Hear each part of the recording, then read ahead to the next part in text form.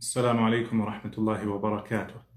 بسم الله الرحمن الرحيم. الحمد لله رب العالمين، وصلى الله وسلم وبارك على نبينا محمد وعلى آله وصحبه أجمعين.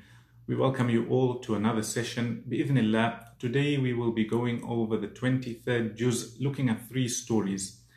We apologize for yesterday. We weren't able to save the live as well as take out the audio, but today we will try our best to get it. And just a brief recap, yesterday we went over 3 stories. We spoke about Sulaiman alayhi salam and how the jinn didn't know the unseen. We also spoke about the people of Saba, and we said that the people of Saba, they had a lot of bounties, but they were ungrateful. They didn't show gratitude to Allah subhanahu wa ta'ala. And the last story we spoke about yesterday was a man who came from the outskirts of the city trying to call the people to believe in the messengers, believe in their message, and ultimately they killed him and he was entered into Jannah. So that's a brief recap of yesterday. Assalamu alaikum wa rahmatullahi wa barakatuh. Wa alaikum assalam wa rahmatullahi wa barakatuh. How are you, Shaykhna? Alhamdulillah, how are you? Alhamdulillah, I'm well. Alhamdulillah. Inshallah, today we'll be going over the 23rd juz, 3 stories, inshallah. When we look at this juz, we find that there are actually a lot of stories mentioned. Allah subhanahu wa ta'ala in Surah As-Saffat, towards the end, or after a few pages, he starts speaking about the messengers. He speaks about Nuh alayhi salam, Ibrahim alayhi salam, Musa and Harun alayhimus salatu wassalam, and many other anbiya. I think today we will touch on in Surah As-Saffat just one story, and that is the story of Ibrahim alayhi salam and his son Ismail alayhi salam. Allah subhanahu wa ta'ala mentions how after Ibrahim had left his people, or he had left the place where he wasn't able to do things, and he went out to another place. Inni muhajirun ila rabbi. Allah subhanahu wa ta'ala then says that he made dua for a son. Rabbi habli min as-salihin. Said, oh Allah, grant me a pious child. Allah Jalla wa Ala then says, فَبَشَّرْنَاهُ بِغُلَامٍ حَلِيمٍ.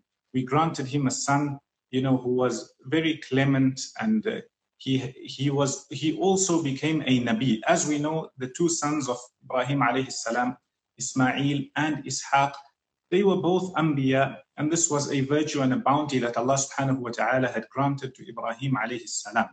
I think what stands out for me is how Ibrahim alayhi salam, moving from one difficulty where he's leaving a group of people, he then goes to another place, he makes dua, asking for a son. Allah subhanahu wa ta'ala mentions that he was given the son. Immediately after that, he starts mentioning a new test, a new challenge, or a new difficulty we could perceive that now occurs with the son. So he is ordered as he sees in the dream. Remember, as we mentioned before, the dreams of the Anbiya alayhimus salatu wassalam, they had wahi and they were true.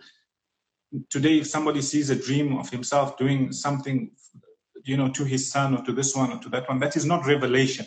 So nobody can, end up building or doing something, carrying out solid action against people based on their dream. So I think what stands out for me is Ibrahim alayhi salam. Yes, he moves from one difficulty, he goes away from it, he finds ease, Allah subhanahu wa ta'ala grants him the child, and immediately a next test. And we find after that another test. And this shows us that life, it's between ease and difficulty. It carries on rotating. Yes, absolutely, subhanAllah. That's the nature of this dunya.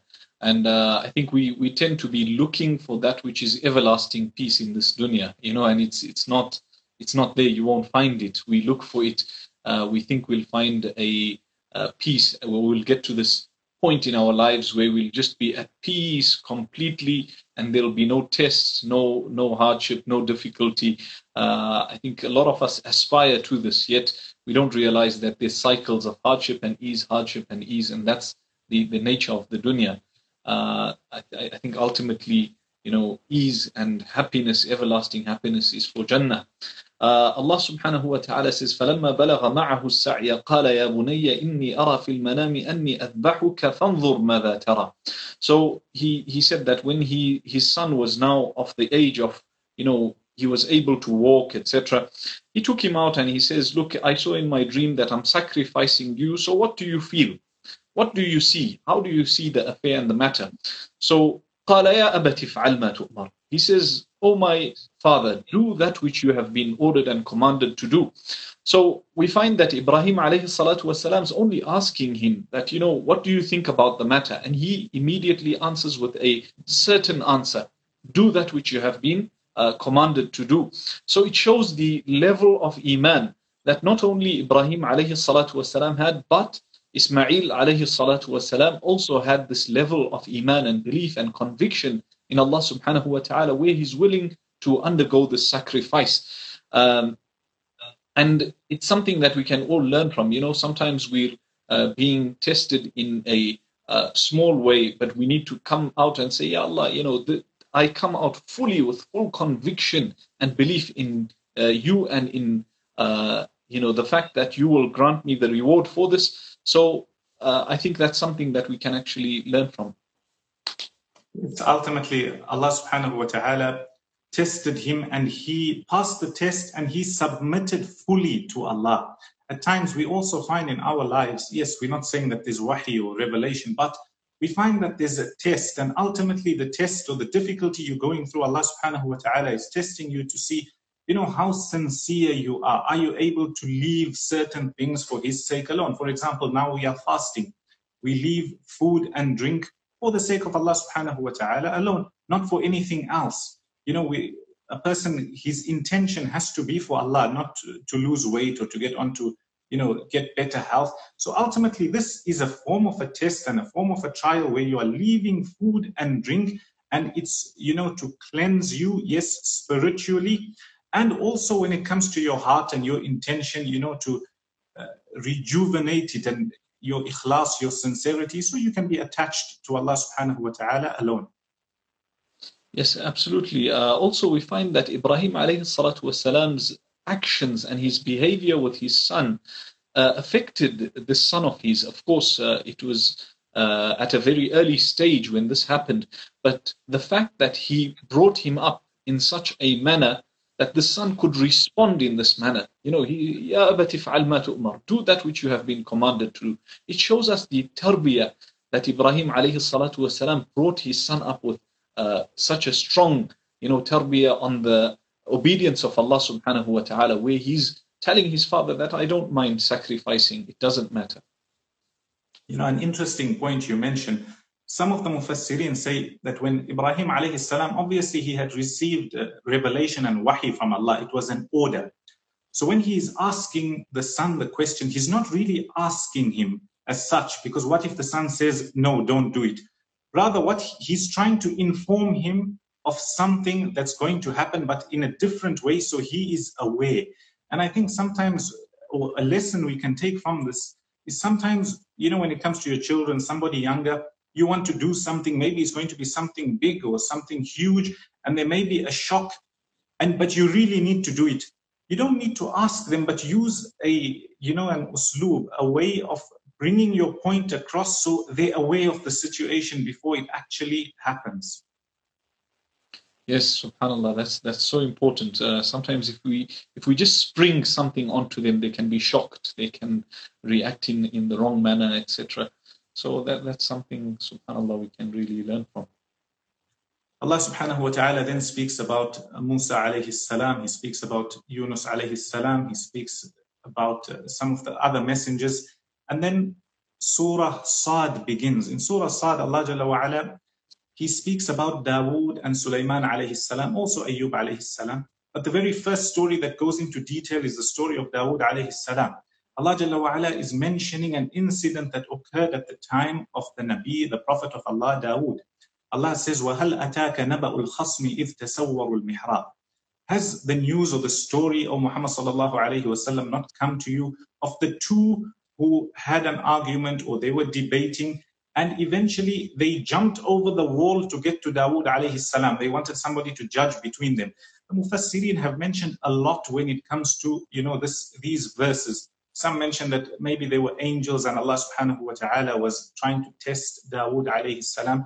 Others mention different things. However, what's important to remember, a lot of times when reading the tafsir, especially when it comes to the stories of Dawood and Sulaiman alayhi salam, there is a lot of negative and bad things that have been mentioned, not in the books of tafsir, but people have taken it from Israeliyat, etc. So we have to be careful.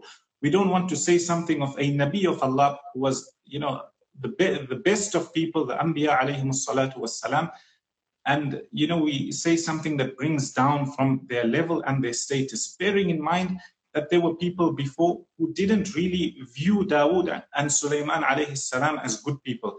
So it's important for us to mention that sometimes you may read something in a book of tafsir, but it's just mentioned as a story. The Israeliyat, as we mentioned before, is that which conforms, or what goes according to what the Quran and Sunnah say. It doesn't contradict. Here we accept it. There's those things that go completely against. Here we don't accept it, we leave it. And then there are those things that are, in between. It's neither this way nor that way. It's something permissible. What color was the dog of the people of the cave? Here we are allowed to speak. حَدِّثُوا عَنْ بَنِي إِسْرَائِيلَ وَلَا حَرَجْ. However, the scholars usually mention the asanid, who they got it from. And after that, they're just mentioning it. And then the scholars who come later on actually judge on this. So that was also allowed, and it's important to mention this, especially when it comes to Dawood and Sulaiman alayhi salam. Somebody was asking me the other day, a few days ago, when it came to the story of Sulaiman alayhi salam getting the queen of the Bilqis, the queen of Saba, to enter into that castle or that fort made of glass.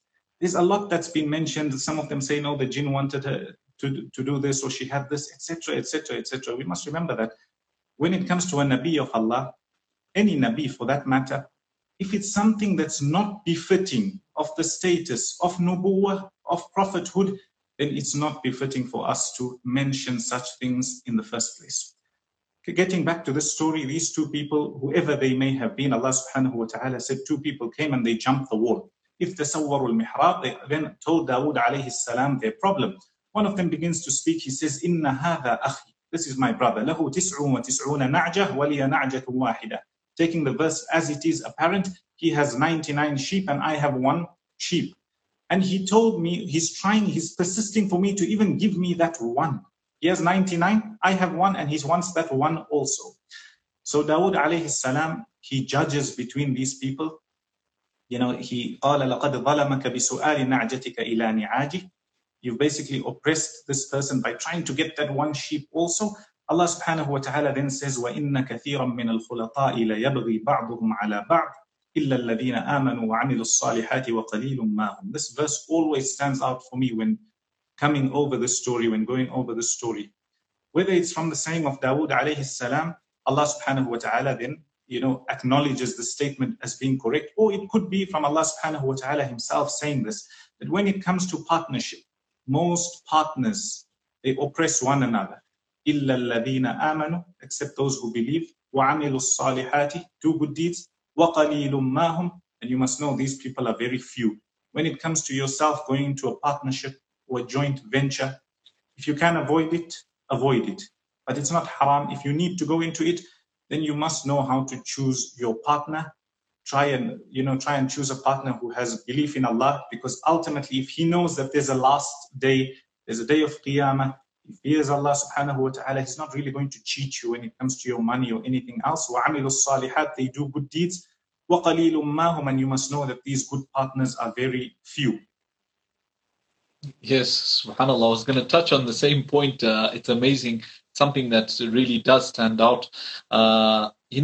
What comes to mind is the statement or the saying of Rasulullah sallallahu alayhi wasallam, in which he says, "Ana thalithu sharikain," hadith from Rasulullah sallallahu alayhi wasallam from Allah subhanahu wa ta'ala. So he says that I am the third of three partners. ما لم يكن أحدهما صاحبه, as long as one of the partners does not cheat his partner. فإن خانه خرجت من بينهما, so if he cheats him, then I leave that partnership. I come out of it completely. So the help of Allah subhanahu wa ta'ala, or in whatever way this is to be interpreted, but Allah subhanahu wa ta'ala is with them. The minute that one of them cheats the other, Allah subhanahu wa ta'ala leaves that. and he discards them, leaves them to their own affairs, so to speak. So 100%. وَإِنَّ كَثِيرًا مِنَ الْخُلَطَاءِ لَيَبْغِي بَعْضُهُمْ عَلَى بَعْضٍ. Most partners, they will, transgress against each other. They'll try and cheat each other. They'll try and deceive each other. Why? Because we all know that in business, a lot of people, the goal is to make as much money as possible with whatever means possible. It doesn't matter whether it's halal, it's haram. It doesn't matter whether I'm cheating or deceiving the next man. As long as I make money on this deal, this is what matters. So I think that's where there's so much that we can learn from that. Partnerships generally, you could say, are not the ideal thing to get into.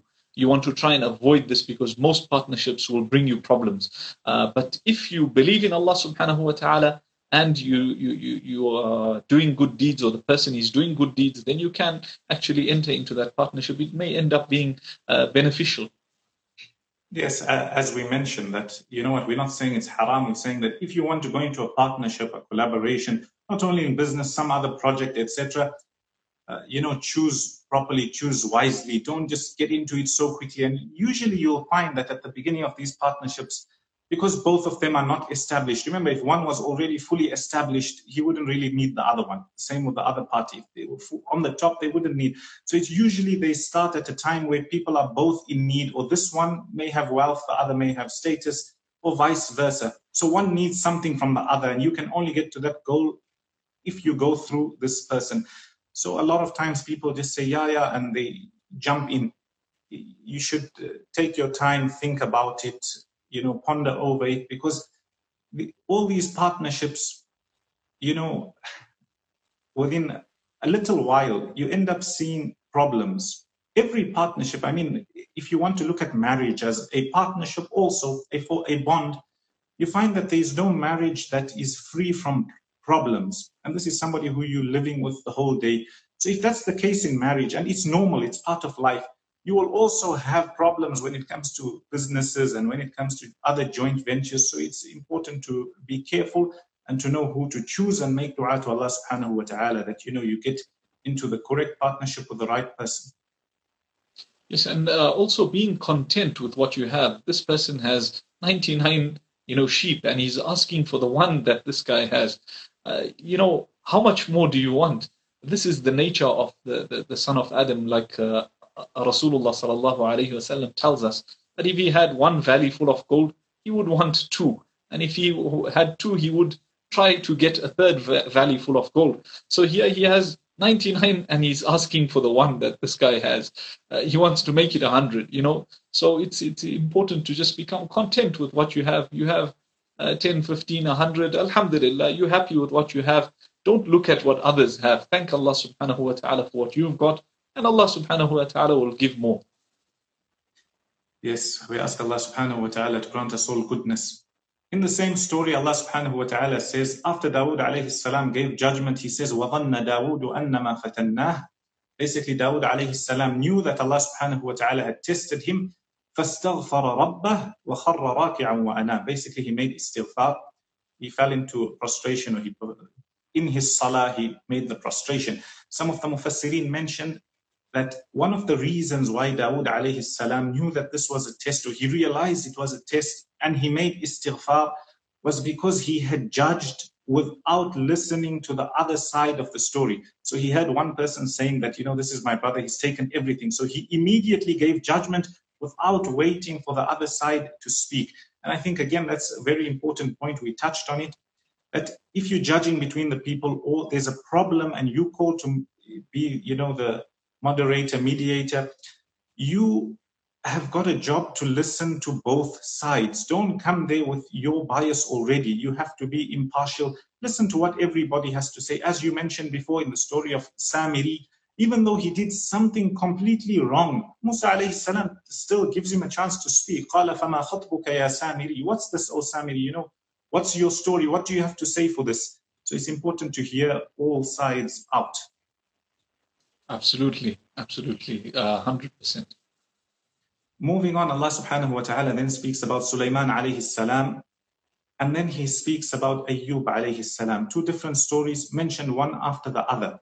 I think just looking at these two stories as a whole, some of the scholars mention that when pondering over the fact that is it better for a person to be tried and tested and he's patient, or is it better for him to be given everything, all the bounties, and he is grateful to Allah subhanahu wa ta'ala? Which servant or which slave is better? Is it the one who's going through hardship and he's patient, or the one who has ease and bounties and he's grateful? They mention a lot. And one of the scholars, he mentions in the books of tafsir, you can go back and see it. He says that after pondering over these two verses, I saw that Allah subhanahu wa ta'ala, he praises Sulaiman alayhi salam, because Sulaiman alayhi salam was given everything and he was grateful. Ni'mal abd, innahu awwab. What a wonderful and great servant and slave of Allah subhanahu wa ta'ala, always turning back to him in repentance, in worship, etc. Also, when it came to Ayyub alayhi salam, who was given the most difficult of tests, Allah subhanahu wa ta'ala also praises him. Ni'mal abd, innahu awwab. Then he says that from what I deduce, Allah subhanahu wa ta'ala, he praises both. And for me to have afiyah, to have everything, to have bounties and be grateful would be better than being tested and going through, being tested and being patient. Yes, a person doesn't choose what they go through. But sometimes people think that, you're looking at people going through difficulty and you going through ease. And you think, oh, the only way I can attain good deeds is if I have calamity in my life and I'm going through difficulty. No, there's also another way of looking at it. There's a whole different dimension to it. You can be a slave of Allah subhanahu wa ta'ala who is grateful, as Sulaiman alayhi salam was. Allah subhanahu wa ta'ala says, Ni'mal abd, he praised him. Or if you're going through difficulty and you're patient, again, Ayyub alayhi salam, Ni'mal abd, Allah subhanahu wa ta'ala praised him. Wow, what an amazing analogy, subhanallah. So, and it's a powerful lesson derived from this, that Allah subhanahu wa ta'ala doesn't require us to put ourselves through difficulty or hardship. If you can have it easy, alhamdulillah, thank Allah. And how Allah subhanahu wa ta'ala praised him with the exact same words, Ni'mal abd, innahu awwab. So it's amazing, yes. Ayyub alayhi salatu wassalam, where Allah subhanahu wa ta'ala, where he's been afflicted, and then Allah subhanahu wa ta'ala tells him, Urkud birijlik, strike with your leg or your foot. هذا مغتسل بارد وشراب. So strike with your leg. This is something that you can water, that you can use to bath, basically bathe. مغتسل بارد وشراب. It's a cold water, and it's something to drink. Maybe, perhaps, we can deduce from this the benefits of bathing or bathing with cold water, drinking cool water. It doesn't have to be cold, but cool, that which comes from the ground. Maybe there's benefits that can be derived from this, health benefits, etc. Today we find the doctors and the healthcare specialists, they tell you to bath or shower in cold water. So it might benefit you, it might help you, boost your immune system, etc. Maybe we can deduce this from the ayah. Allah subhanahu wa ta'ala knows best. Allah subhanahu wa ta'ala knows best. You put it so, properly, where, maybe we can deduce this. And why we mention maybe is because when it comes to science and that, it carries on changing.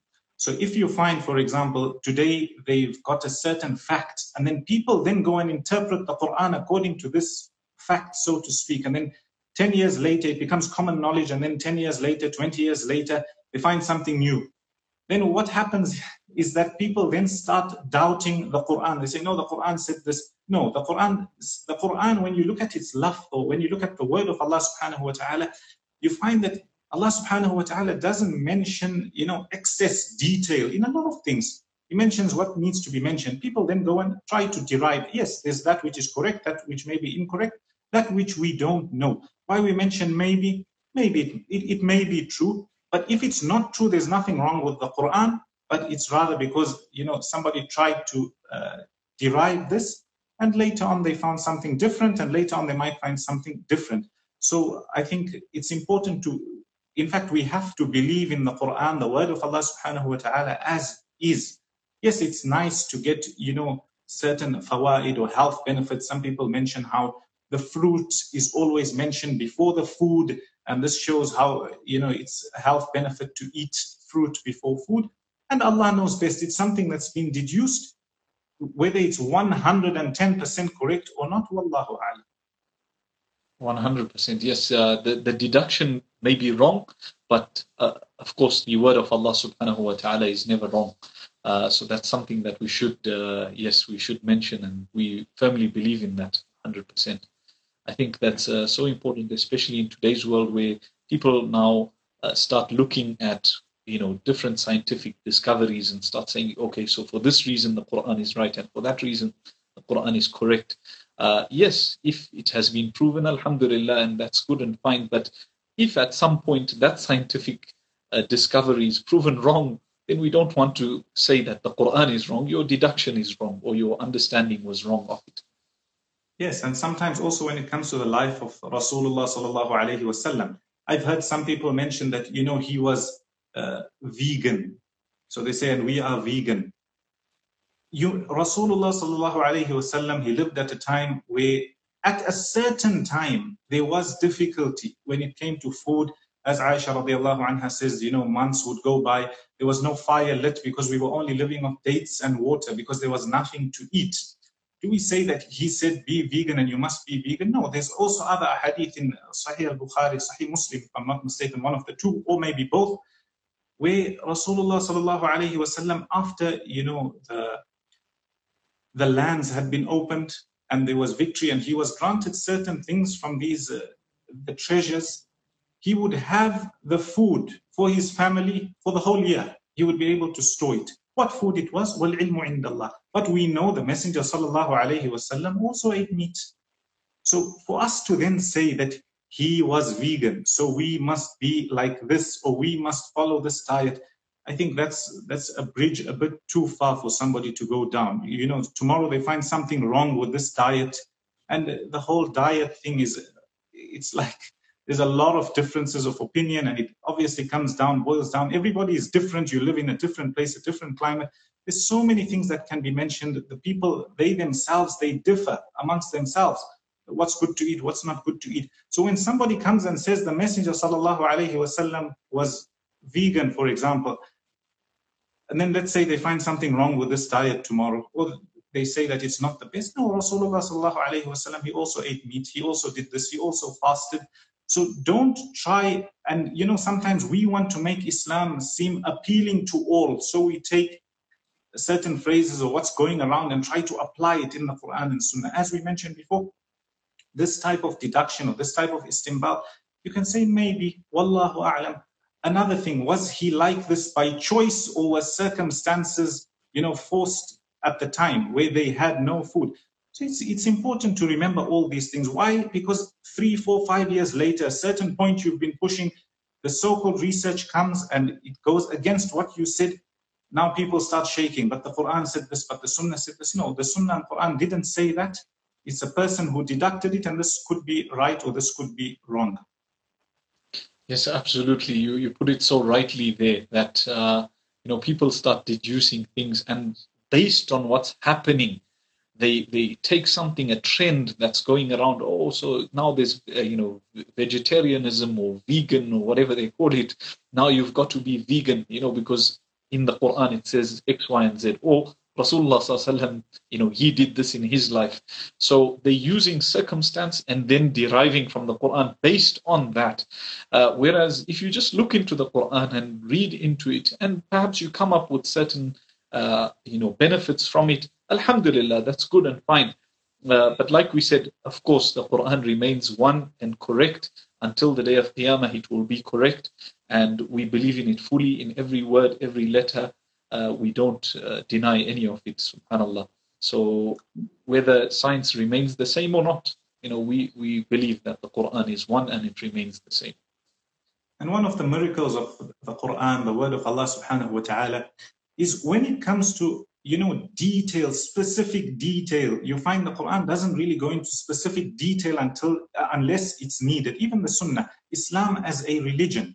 So you find that there are rules that have been set out. We've mentioned before that with the verses of halal and haram, as well as the ahadith ahkam that speak about halal and haram, you're probably not going to get more than 500 to 1,000. That's all. But what happens between day-to-day lives, in your day-to-day life, so many different things may happen. So there's not enough nusus, there's not enough ayat or ahadith, but rather the framework is there, the principle is there. You then go and get your ruling. So what I'm getting to is that just imagine, it's not the case, but just imagine the Quran says, you know what, everybody has to eat this food in the morning. People may be living in a place where they can't eat that food. That's why it's a set. Allah subhanahu wa ta'ala has given us rules and principles, yes, that govern our lives when it comes to our ibadat, our worship, when it comes to our normal, interactions with others, when it comes to our business dealings. More than that, it's then the halal and haram aspect is then derived or deduced from it or extracted from it. However, now if somebody comes and says that, you know what, everybody must fit this certain framework, they must eat only meat, for example, it's not applicable to everybody, and the Quran didn't say that. So it's important to mention this and to also realize, why is Islam applicable everywhere and from every time, from whether it was the previous generations or in the future. That's one of the reasons. The framework is there, it's solid, but every specific detail, when you I don't know, when you eat, you must eat this. I think maybe we're hungry, it's Ramadan, so we carry on saying food. But if you eat, you must eat this specific food. No, rather everything was halal, and things that were specified that are haram were haram. So Allah said, don't eat this, and don't eat this, and don't eat this. As for everything else, it remains halal, and you find that it's an encompassing rule. Yes, I think trying to add certain trends into Islam because they're part of our current day-to-day lives, or they're part of the trends in our time, is a wrong ideology, altogether. You shouldn't try to add it just for free because it's part of the trend that's going on. But rather it should work the other way. You look into the Quran, and whatever agrees, we'll take it. Whatever doesn't agree, we won't take it. Whatever goes against the Quran. So you use the Quran as a principle, not where you use that as the principle and then try to apply it into the Quran and take it and bring it into it doesn't work that way. Rather, the word of Allah subhanahu wa ta'ala is supreme. You put it so rightly, a trend, it goes up and then it dies out. And also not using something else as the principle and then trying to justify it or find it in the Quran. No, it's the opposite way. It works the other way around. And we're not saying that, there may be things that the world we live in today, whether from the Quran or the Sunnah, we are able to take certain fawaid or certain pieces of benefit. We're not saying it's not there. It's possible. The Quran is the word of Allah. It is a miracle. But what we're trying to say is your yardstick or your measurement shouldn't be trying from there and then you try to justify it here. No, your framework is here, your principles are here, then whatever agrees, you take it. Yes, absolutely. Sheikh, is there anything else you'd like to mention? Wallahi, Sheikh, and I think we should call it a day. Inshallah. We apologize for yesterday. I think after I left, I didn't share I didn't save it, but I think I had new options. Maybe the app updated. So inshallah, I hope to save it today. Inshallah. Inshallah, it should be saved. Inshallah. Jazakumullahu khairan. Inshallah, we see everybody tomorrow. Barakallahu feekum. Jazakallah khair. Assalamu alaikum. Wa alaikum assalam wa rahmatullahi wa barakatuh.